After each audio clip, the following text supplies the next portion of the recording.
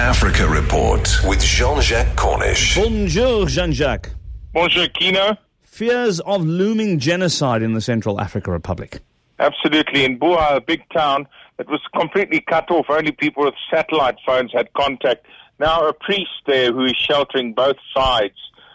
He's got an email out to one of the television stations, and he's simply saying that you're getting killings and counter-killings, and it's going on.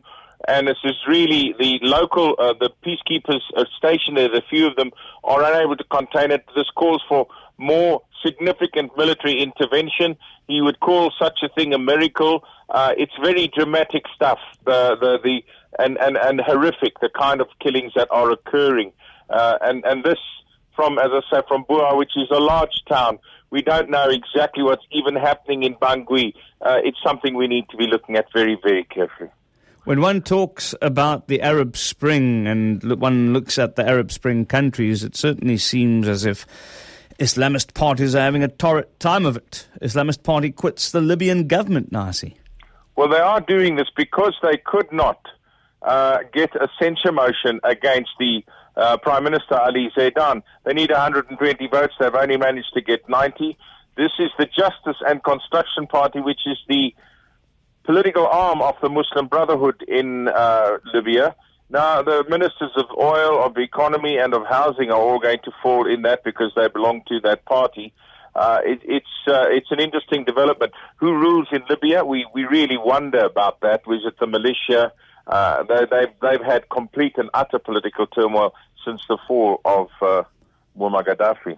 And Salva Kiir accuses the United Nations of being a parallel government in South Sudan.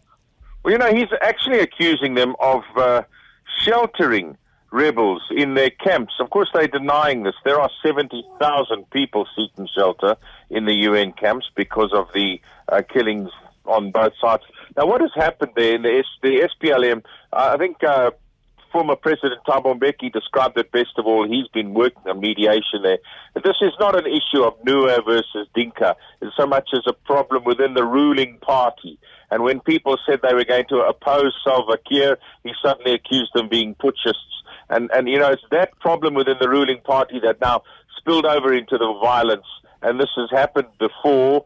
The ruling party has to get together and to sort themselves out. Then the people have to sort themselves out. But before they do that, they've got to have peace, and that is why the United Nations is upping its peacekeeping operation there to bring it up to 12,500. Maybe that will have some effect. Thank you, JJ. We'll chat tomorrow. That's your Africa Report with JJ Cornish. It's 8 o'clock.